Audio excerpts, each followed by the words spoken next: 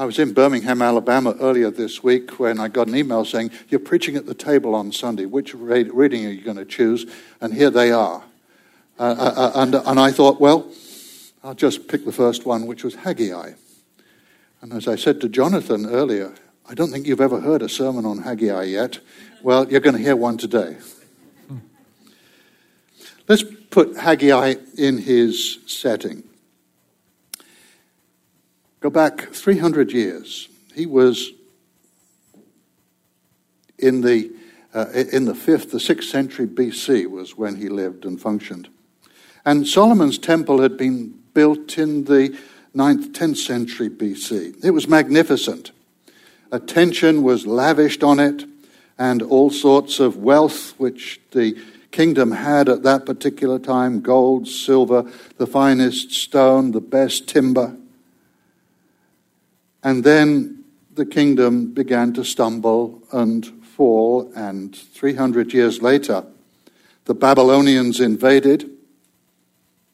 They plundered the temple and left the whole place as a pile of rubble, and took a good chunk of the people of Israel off into exile in Babylon, which is not too far from modern-day Baghdad.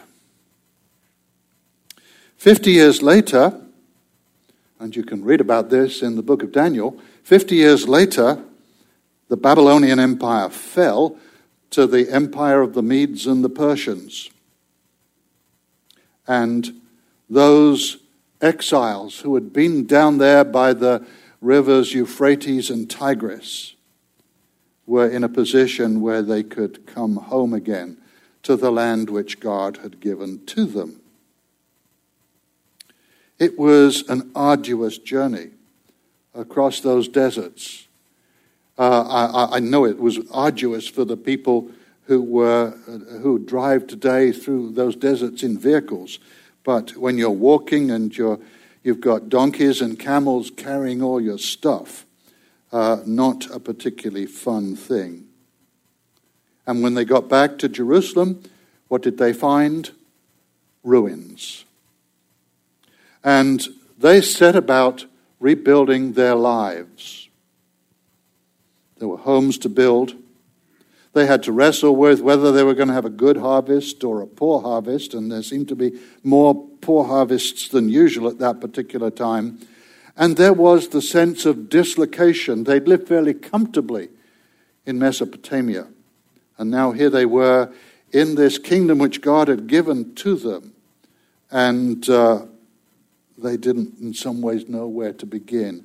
And priorities just kept changing and piling up on them.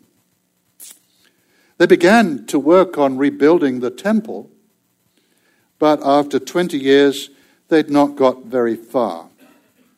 And so you can imagine that the temple itself was like a half-finished construction site that had been abandoned and covered with weeds and shrubs and all sorts of other things.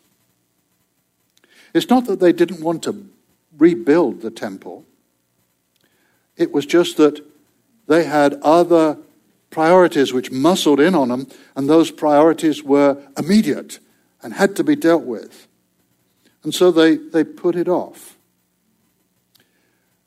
The only way of putting off which I could think of as a good analogy is like we put off doing our taxes. And sort of wait till the very last of April the 15th. They also had neighbors who weren't too friendly, who'd moved in during the time that they had been away. And then Haggai appeared. Haggai had one of the shortest prophetic careers in Scripture, about 2.5 to 3 months. And he spoke just several times prophetically. And as he did so, he shook things up. And he challenged their priorities. The name Haggai means messenger. He came as a messenger from God to tell them what God's will was for them as they reestablished themselves in the land which God had given them. He said to them, Why is it that you build paneled houses for yourselves when the house of God is in ruins? Today's reading came a couple of months after those words had been spoken. That outburst from Haggai had clearly triggered the people to begin work again on building the temple. And yet they'd been at it, and discouragement was now the way that they felt about everything. The foundations had been laid. The walls were beginning to go up, but it looked pitiful. Haggai asked, "Who is left among you who saw this house in its former glory?" Well, there were still some old guys and some old women left who can remember what the place looked like. And they sort of wept over what they saw. No wonder it was discouragement when you've got the older folks saying, "This isn't like the old days." As I get older, it's very difficult not to repeat that, I have to confess. How do you see it now? Haggai asked. Is it as nothing in your eyes, which in many ways it was? Solomon's temple had been a palace built for the Creator God to dwell in. And now it was being replaced by something which looked as if it was going to be tiny. They were using third-rate materials, and they didn't have the craftsmen who had the skills to do the job which Solomon had had 300 years earlier. But what Haggai, speaking from God, does is to encourage them to look beyond what's happening at that just moment, which seems so inadequate, and says, keep going. Keep going, says the Lord God, for I am with you. I brought you out of Egypt. That was the pivotal moment in the history of the Jewish people.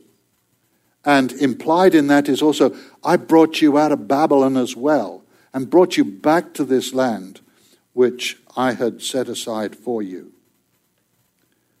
And my spirit is in your midst. It may not feel like it, but my spirit is in your midst. And this place will be the focal point for all the world for its salvation from now and beyond until time ends. The latter glory of this house shall be greater than the former glory. And this place I will give peace. The word peace which he uses is the Hebrew word shalom, which means first peace with God, but it also means harmoniousness in society. And it also means in the presence of God, the personal fulfillment that loving and living with God brings. 500 years later, a new temple had been built since that point by King Herod. Not that it was going to last very long. But a young couple came into the temple, and they brought with them their child, who had been born in Bethlehem, and whose name was Jesus. And so the glory of God came afresh in a wonderful way to that temple there in Jerusalem. As he grew up, that child visited the temple regularly, became a man and taught there, and then died within a stone's throw of that temple. But also within a stone's throw of that temple, rose again from the dead. Haggai was looking beyond what the people could see then to what God was going to do in the time to come and beyond it. I've been studying the book of Revelation most of this last year, which has been, to put it mildly, a revelation to me. But one of the things which you find in Revelation, as you get towards the end of it, is the fulfillment of the words which Haggai spoke here. The latter glory of this house shall be greater. When God comes in his glory and restores his kingdom upon earth, the latter glory will be beyond anything that you can imagine. Well, what's Haggai saying to us? He's asking us to learn from the Jewish people about their priorities. They kept shelving what should have been the greatest priority, and that is providing a place where they could worship God in all his glory and all his magnificence. There is a tendency that we have in our Christian discipleship to shelve things, to push them to one side. Well, I won't do my devotions today, I'm feeling too tired for it. Or, I really can't afford to give that in terms of a tithe to God's work and God's ministry, and so on. And we sort of slip down a few gears in terms of the commitment that we have and the integrity of our faith. What Haggai, speaking in 520 BC, is saying to us is reconsider your priorities. Where does God in all his glory through Jesus Christ fit in your priorities? Are you yourself a temple which is fit in which God can dwell? Consider that, particularly as we come and eat bread and pour out wine in remembrance of him who died for us and who is the one who redeemed that temple and who redeems us. Amen.